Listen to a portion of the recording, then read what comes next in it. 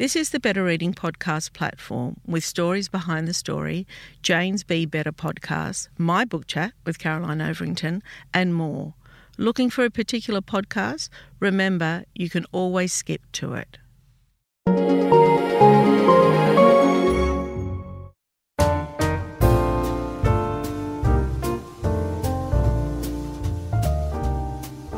Welcome to the Better Reading podcast, Stories Behind the Story, brought to you by Belinda Audio. Listen to Belinda audiobooks anywhere, everywhere. Hi, this is Cheryl Arkle from the Better Reading podcast, Stories Behind the Story. We talk to authors about how they came to tell us their story. Toni Jordan, welcome to Better Reading. Thank you, Cheryl. It's a delight to be here. It is so exciting. We are in the studio, person to person. You are here, Globetrotter? I am here, yes. I am in Sydney. But because of COVID, the last person-to-person podcast I did was in San Francisco with Isabella Allende. Oh, well, in this chair, I feel very honoured. And it's a very exciting moment. It is a very exciting moment, and I feel really chuffed to see you today. I've been excited all day about chatting with you. For those that know Toni and for those that don't, she is the best-selling author of 6 novels, including Edition, which was longlisted for the Miles Franklin Award and won the Indie Award for Best Debut. Then 9 Days, which won the 2012 Indie Award for Best Fiction Book, and Our Tiny Useless Hearts, longlisted for the International Dublin Literary Award. Toni has a Bachelor of Science in Psychology and a PhD in Creative Arts. She previously worked as a molecular biologist and quality control chemist before becoming a writer. Now, what this doesn't say in our intro is the impact of Edition. Oh, my God. Tell me about that. Well, I will just say that my Bachelor of Science is in physiology because psychology makes me sound far more You know, smarter. you're right. I just misread that. No, because I fancy myself a psychologist, so I cannot quite understand that. But Edition, it was my first novel. I remember it so clearly. It was the first piece of fiction I'd ever written, Cheryl, and I just never imagined this world of stories that would really open up for me. I'd never seen myself as a creative person, and it's just now I'm just obsessed with writing fiction and I can't stop. Tell me what Edition was about. Well, it was really the story of a woman who counted things. She counted things in lots of tens, and she was the kind of person who kind of needed that kind of control of her life. She needed to work out where everything was, and she divided her whole life into tens. And that has some challenges. Well, do you know, I remember when I first read it, and I didn't know anything about you at the time because it was your first book. But when I read that your background is science, then the book made a whole lot of sense to me, that you really blended science and fiction and creativity so well together and storytelling. Thank you. It was just a delight to get people's responses to that book as well. So what was amazing to me is I would go to, for example, a library and do a library talk, and librarians are always gorgeous when you visit their library and they're happy to have you here, and they would say things to me like, we're just setting up for the talk. There's only going to be 9 chairs in the front row. Is that going to freak you out at all? Or, if we start at 6:05 instead of 6 o'clock, because they think it's me, right? They think I'm the compulsive counter who divides things by tens. So first of all, when this started happening, I didn't know how to feel about it. But then I was entirely flattered because I felt like they were saying the character was so real to them that I must have been writing about myself. And there was huge empathy for that character. That book, back in the day, it just sold so many copies, didn't it? It was, it sold in something like 16 countries. Yeah, wow. The word I'm hearing is that the film will start filming this year. How exciting! Who's making it? Do you know? Well, it's a co-production. So Made Up Stories is part of it, but these things. I'm a natural pessimist when it comes to these things. So if it happens, it'll be fantastic. But so, that should happen. It was a bestseller in Germany for a long time. I think it's translated into 14 languages or something like that. Yeah. So I went from not knowing an author, never having met one, to publishing this book. It was amazing. So we'll talk about Dinner with the Schnabels shortly, but with our podcast, we like to know how you came to writing, right? And I want to know is it once a scientist, always a scientist? Do you know what I mean? Like, tell me how you came into this creative world, and is it who you are, or you sit in both places? I do think once a scientist, always a scientist, but I do think there's more creativity in the sciences, in all STEM, than people generally understand. I think certainly in the science that I did, molecular biology, you really have to kind of imagine the solution to a problem before you can devise an experiment to test whether it makes sense or not. So I think the sciences are an extremely creative kind of field. Go back to when you were a child. Were you interested in science then? Always. But I was also, the thing that I really liked to do as a child was play dolls. Playing dolls. I had one side of my room that no one was allowed to walk on with an entire Barbie house kind of set up with couches, some proper furniture that I'd gotten for birthdays and other things that I'd made out of toilet rolls stuck together, and a very complicated telenovela kind of ongoing melodrama story that I would play, when I got home from primary school, and then go to bed and catch up another episode the next night. So I had this very rich kind of inner life of telling stories, and that's what novels really are to me. They're just like playing dolls without the dolls. I get to make up characters and have them do things. Do you know, I have spoken to over 400 authors in the last couple of years, and no one has ever said that to me. I get the storytelling that, of course, when you're, with play, and very often, I love dolls so much. I love Barbie so much. Oh. I love Barbie so much. But yes, I wanted Barbie to do things. And so she was always in the story. And then I got Ken, and then I got the camper. I'm the same. Did you not just love that? I and had all the whole trips? Yeah, I had everything going on. I had, she had a niece. I can't remember what her name was, but Skipper, was it? Cindy? No, I did have a Cindy, but I think she was a different kind of family. But, they had these lives. She would fight with Ken, and then she would go to work, and something would happen. It was a very kind of world. Yeah. It is storytelling for sure. Okay, so you've got half your room's full of dolls and stories. What's the other half full of? Lots of books. Yeah. My parents were not readers. So Mum had a TAB agency, and Dad, they divorced when I was young, but when he lived with us, he was a greyhound trainer. So we had dogs, greyhounds under the house. And my first job was at the TAB, and, they weren't bookish kind of people, artistic in any way, but they had such... I was kind of odd, but they were intensely patient with me. So every second Tuesday night, Mum would drive my sister and I to the library so we could pick our books, and she would sit in the car and listen to the Trots on the radio while we went inside and picked out our books. But they were just so... my mum's dead now, but when I wrote the first book, she was like, "That's great, love." And then she, the next year she said, "What are you doing now?" I said, "I'm writing another one." And she said, "Another one, love?" 2 books.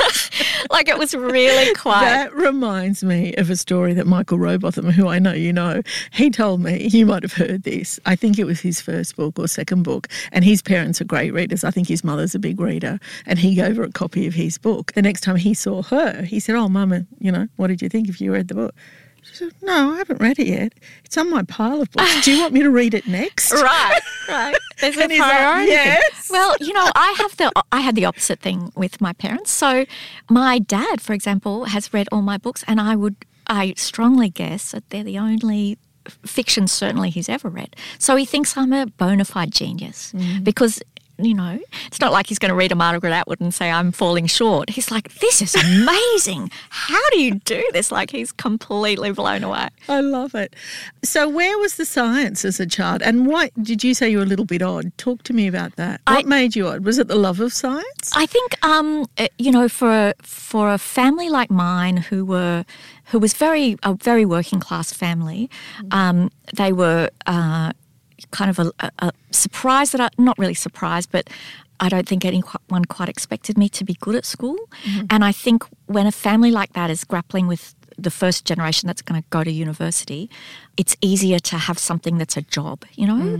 Like if I'd gone to them and said I wanted to study arts or literature, they would have gone, well, what are you going to do with that? So they were very keen on me doing medicine, but I just knew that was not the sort of thing I wanted to do. I did a few electives in first year science and I just could not do that. But they understood. Like studying science, they understood. I could be a researcher or a chemist or something like that. So it was a kind of an easy university qualification for the first generation of the family who would go to university from school. And so how does science transpire at a young age? Well, you know, I got all those things that you imagine sciencey kids get. So they get a bug catcher and they get a little microscope and National Geographic. Yeah, right? and Mum bought me all these plastic body parts like a skull, so I could see the names of the things, and you know, I kind of love all that, and I'm always fascinated with how the body works, and I want to know the answer to things. And working in research, I worked for 5 years in quite an obscure field, which is two specific proteins in the blood of horses. Right. So I was like for a time the world pretty much expert on two tiny proteins in horse blood. And that was really a fascinating field that I really adored. And what were you trying to find out? Well, back then, people would pay hundreds of thousands of dollars for the offspring of some horse that won the Melbourne Cup. Yes. And then when I looked at the blood, I had to tell them that they were not related. Right. When I really went into like the shape of these proteins and the number of ions they carried and the charge, that they were not related. So but isn't that through DNA? Well, it is now. This field that I specialised in for so long was in a matter of months just completely, like it's so easy now, and it was so hard back then to determine parentage. Yeah, wow. Isn't that amazing? I can't remember when. So do you know when DNA came about? I stopped doing that work in probably 91, something like that. So around there. So it was, shortly after that, kind of. And talk to me, what's molecular biology? Well, it's kind of a branch of biochemistry, really, is the way to think about it. So it's about the human body working on a very small scale, on a tiny scale of proteins, or proteins for me, protein chemistry, so a tiny little part of how the human body works. Right, okay. So I've got so many questions. So then... Are they about horse blood, Cheryl? Because I'm your girl. If they're about horse blood, you just ask them. No, I know. I know horses are beautiful animals, but that's all I know about them. So my question is, so you're working as a scientist, and is it that you've got in your head a fiction story? Like, how does that transition happen? Well, I'd moved on from that research job, and then I got another job running a lab for a pharmaceutical company, so testing their products. And then I got a job writing drug applications, new chemical entity applications. Mm-hmm. So whenever this is not my most riveting kind of 400-page manuscripts. I don't advise you to read them, but if a pharmaceutical company wants to release a new drug, they have to prove to the TGA here in Australia and a number of agencies all through Asia that I looked after that it's safe and that it's going to work and all that. Very important. It was my job to write these things. This was really the first writing job, like 400-page new chemical entity dossiers. Did anybody ever read them? I'm not sure. It's a really long process. Yeah. And so it should be. Yeah, and I loved this. It was really drilling down into, molecular shapes and sizes and bioavailabilities and all the pharmacokinetics that come with. Mm-hmm. It doesn't sound fascinating, but it was. I just don't understand it, but I'm nodding. Yes. But, I found it difficult to have that kind of an office job where I had to roll up every morning and sit at my desk and make these dossiers.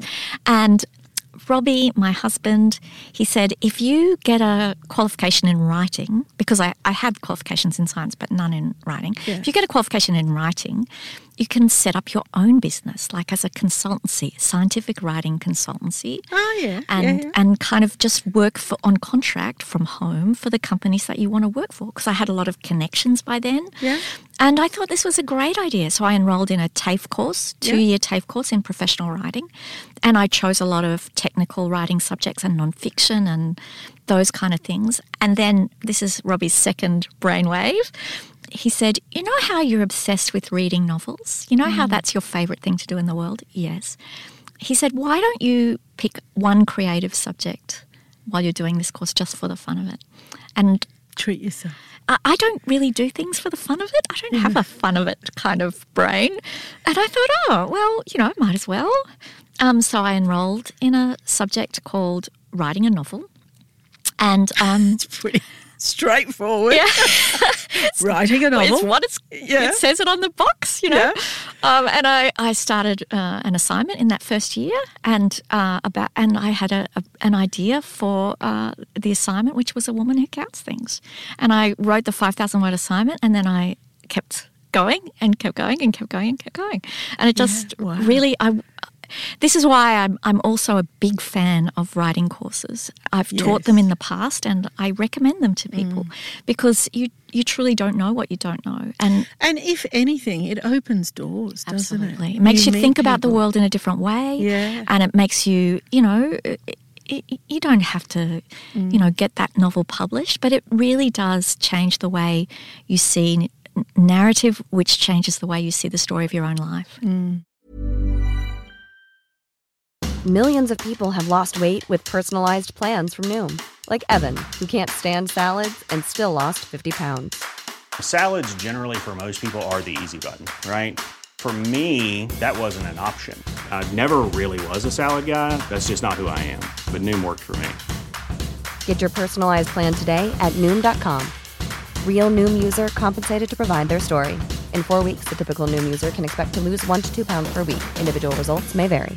Ready to pop the question? The jewelers at BlueNile.com have got sparkle down to a science with beautiful lab-grown diamonds worthy of your most brilliant moments. Their lab-grown diamonds are independently graded and guaranteed identical to natural diamonds, and they're ready to ship to your door. Go to BlueNile.com and use promo code LISTEN to get $50 off your purchase of $500 or more. That's code LISTEN at BlueNile.com for $50 off. BlueNile.com, code LISTEN.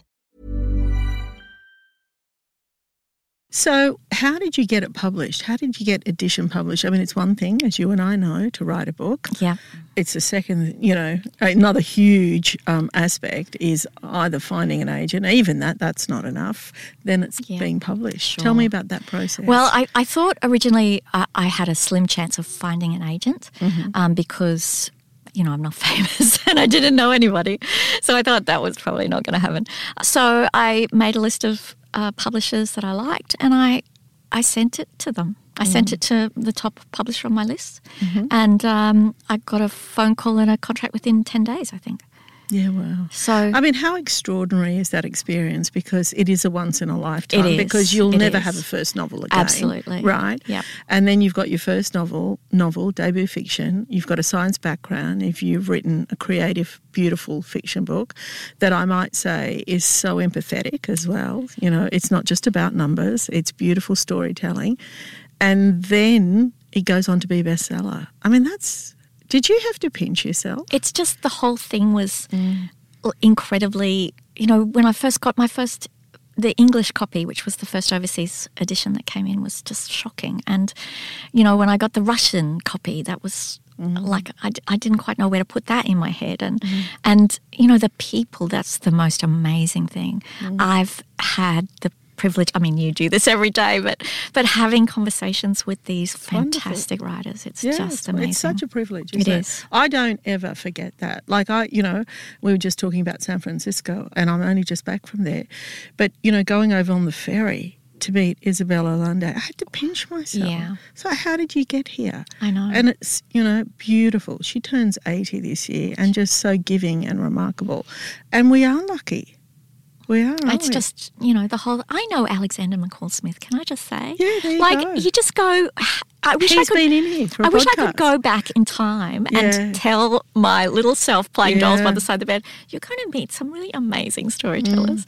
And it's everything has turned out So incredibly. when you transitioned from that, at what point did you give up working as a scientist to working full time? And tell me about that transition, because that can't have been easy either. Yeah, I managed it for a couple of years, but the field that I was in, you really had to keep up to date with it because not only do drugs change very quickly, but government regulations change very quickly.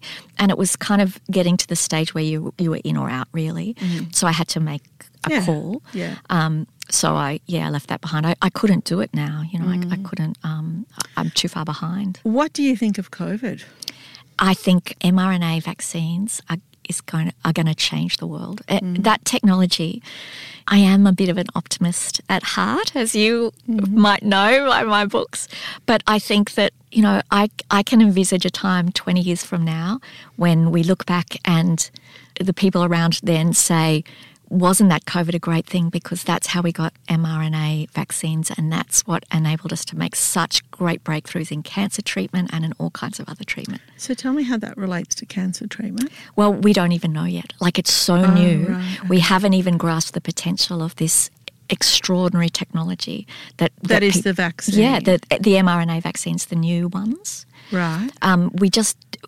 It's been created in such a rush under such sort of fast and focused conditions that I can just see the extraordinary potential of this new technology. So you're saying that these vaccines, that new vaccine can be a cancer vaccine, for example? I think that it has enormous potential for all kinds of other therapeutic things that we never would have developed had we not have been under such pressure to make something. And also that really globally, the whole world, every country has got, you know, the smartest people in science working I don't think we on it. quite appreciate the leap forward in scientific knowledge that this has brought us.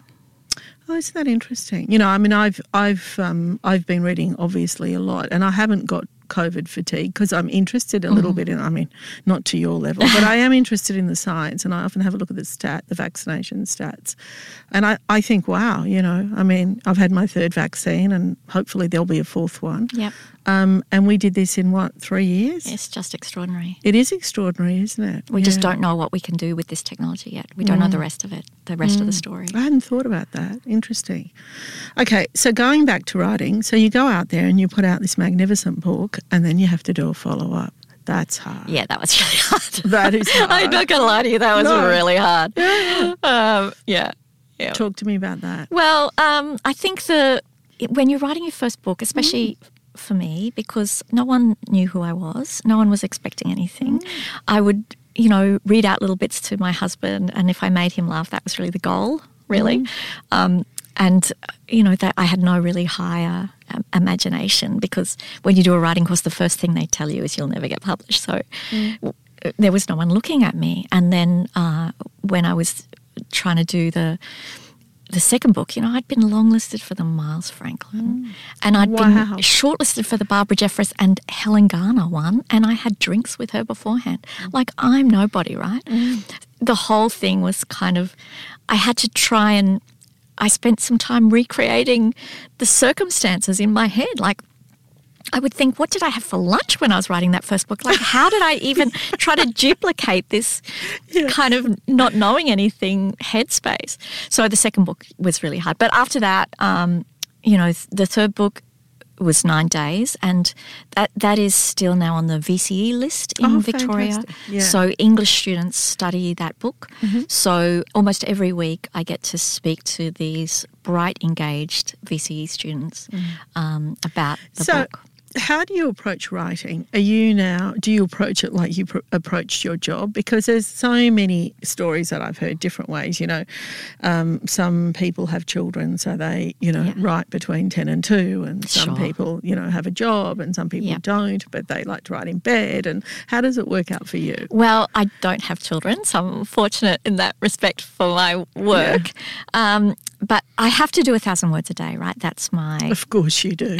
Of course, we're counting words. But that's my rule. Like I've got to do 1,000 words a day. But I don't misunderstand that that's the work, right? Yeah. All the word counts and the little rules are just to keep my brain busy, the front of my brain busy. Yes. So I don't overthink things and stuff everything up. Yeah. So that's just keeping these wheels of the front of my brain. I'm an enormous believer in the power of the unconscious mind. And I think my biggest challenge is always just getting out of my own way. There's an 8-year-old girl inside me who is trying to play dolls, and provided I don't overthink it and mess with that impulse, I'll be okay. So a lot of the little rituals are about distracting myself so my unconscious can get down to business. So when you sit down to write your 1,000 words, this is what happens to me, is I sit down to work and obviously not writing, but whatever it is I'm doing, I think, did I empty the dishwasher? So I get up and I check. Oh, yes, I did empty the dishwasher. I sit back, is there a hand towel in the bathroom?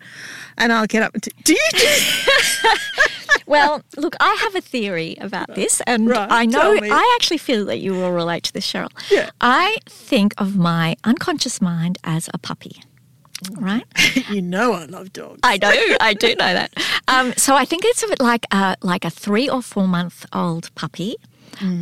So how I approach my unconscious mind is with loving, kind firmness.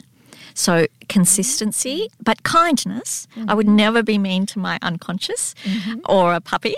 But they need to have a bit of consistency and structure and firmness, right? You can't just let them get away with anything because you'll have a nightmare on your hands, right? But in a loving way. So when I first start a new project, maybe I do 100 words a day or 200 words a day, like I'm easy, gentle on myself because I'm a puppy, right? But then when I'm into the story, it's time to really get to work. So I say, okay, 1,000 words today, right? And my unconscious goes, okay, 1,000 words today, no problem. But, it's only like 9:30. So if we looked at Facebook for a little bit, that would be okay, right? Yeah. And I go, okay, we've got all day for 1,000 words, and my unconscious goes, great. And so we look at Facebook, and then I go, okay, so back to the 1,000 words. And my unconscious goes, but that would be much easier if we had a coffee. If we had a coffee, really things would be better. And I go, okay, it's only 11. We can get this. We can do this. So this goes on, right? And then it gets to 5 o'clock. And I've done 650 words. And my unconscious goes, that's good. Yeah, that's not bad. Yeah. And that's when I have to go, yes, but we said 1,000. And we're going to be consistent. We're going to be firm. And my unconscious goes, but it's like I want to. No, we said 1,000. We're going to sit here till we do 1,000. So I sit there till I do 1,000, right? I sit there at 7 o'clock, 9 o'clock, 11 o'clock, 1 o'clock if I need to do that 1,000 words. Wow. But let me tell you, you only have to do that once or twice before your unconscious mind the next morning goes, 1,000 words, let's get into it. Yeah, I can do it. It does not want to sit there at 1 o'clock in the morning any more than I do. You just have to show it that you mean business. And when it knows that you mean business, it will come, right? It will respond. Tony, I'm going to take that on. That. It's not mean. I'm not saying write 5,000 words in 2 hours. It's not impossible. Yeah. It's got plenty of warning, but there are consequences, Yeah, and we absolutely. just be gentle firmness. Yeah. It's like you're toilet training a puppy. You don't say you have to hold it for 8 hours. Like that's not fair. No. But you say at your age you should be able to hold it for 3 hours. Yeah.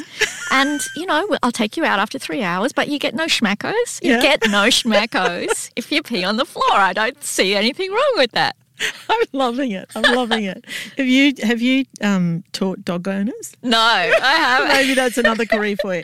I could run 2 courses, like creative writing for dog owners and dog training for creative writers. There you Is that go. the plan? Dinner with the Schnabels, the new book. I mean, and this is audio. So if you want to see the cover, go get a copy because it's beautiful. It's so pretty. It's so pretty. It's so well done. Talk to me about the idea. I love the title, love the cover, love it. Well, I started this 1st of April in 2020. Oh, okay. So, everything is kind of up in the air. Yeah. And I'm thinking, I know what was bringing me joy in that year, 2020, and it was mostly things I was watching on television. I was watching Schitt's Creek and I was watching Ted Lasso, and the sort of things I was gravitating to were stories of kind of messy families that were a bit flawed, and people were kind of maybe doing the wrong things, but for the right reasons. And I just kind of thought, that's the kind of story I want to write. I want to write a story of a family where they don't get it right all the time. And Most families. Yeah, that's right. But, you know, their heart's good at the bottom of things, and there's a lot of misunderstandings because as humans aren't great communicators, really. But I wanted to write a story that had a bit of warmth and a bit of heart and something that would replicate the kind of television I was drawn to. Well, you've done it. Congratulations. Thank you so much. It's been such a pleasure and a privilege, and I can't believe this is our first podcast. But Toni Jordan, so lovely. Thank you. Thank you so much, Cheryl.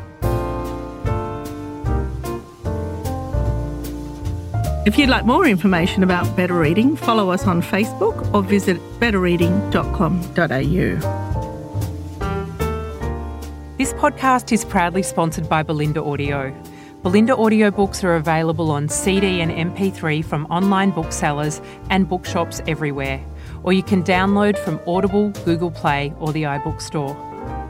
We've also created our own app called BorrowBox that's available from both the App Store and Google Play. All you need to do to get it working is to download the app, join your local public library, and you'll gain access to the world's best collection of ebooks and e-audiobooks available for you to loan on your phone or your personal device. Belinda, we're here to enable you to escape, imagine, grow, and be inspired through the power of storytelling. Belinda Audiobooks. Anywhere, everywhere.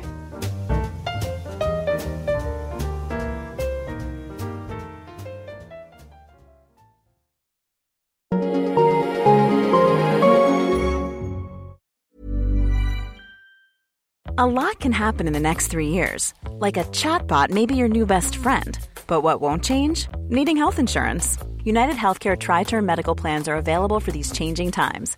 Underwritten by Golden Rule Insurance Company, they offer budget-friendly, flexible coverage for people who are in between jobs or missed open enrollment. The plans last nearly 3 years in some states, with access to a nationwide network of doctors and hospitals. So for whatever tomorrow brings, United Healthcare Tri-Term Medical Plans may be for you. Learn more at uh1.com. Hey, it's Paige DeSorbo from Giggly Squad. High quality fashion without the price tag. Say hello to Quince. I'm snagging high-end essentials like cozy cashmere sweaters, sleek leather jackets, fine jewelry, and so much more. With Quince being 50 to 80% less than similar brands.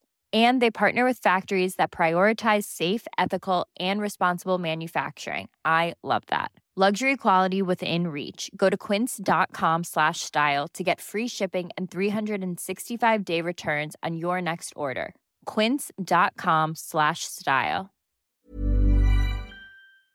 If you enjoyed this podcast, leave us a review and check out the other podcasts on the Better Reading Network.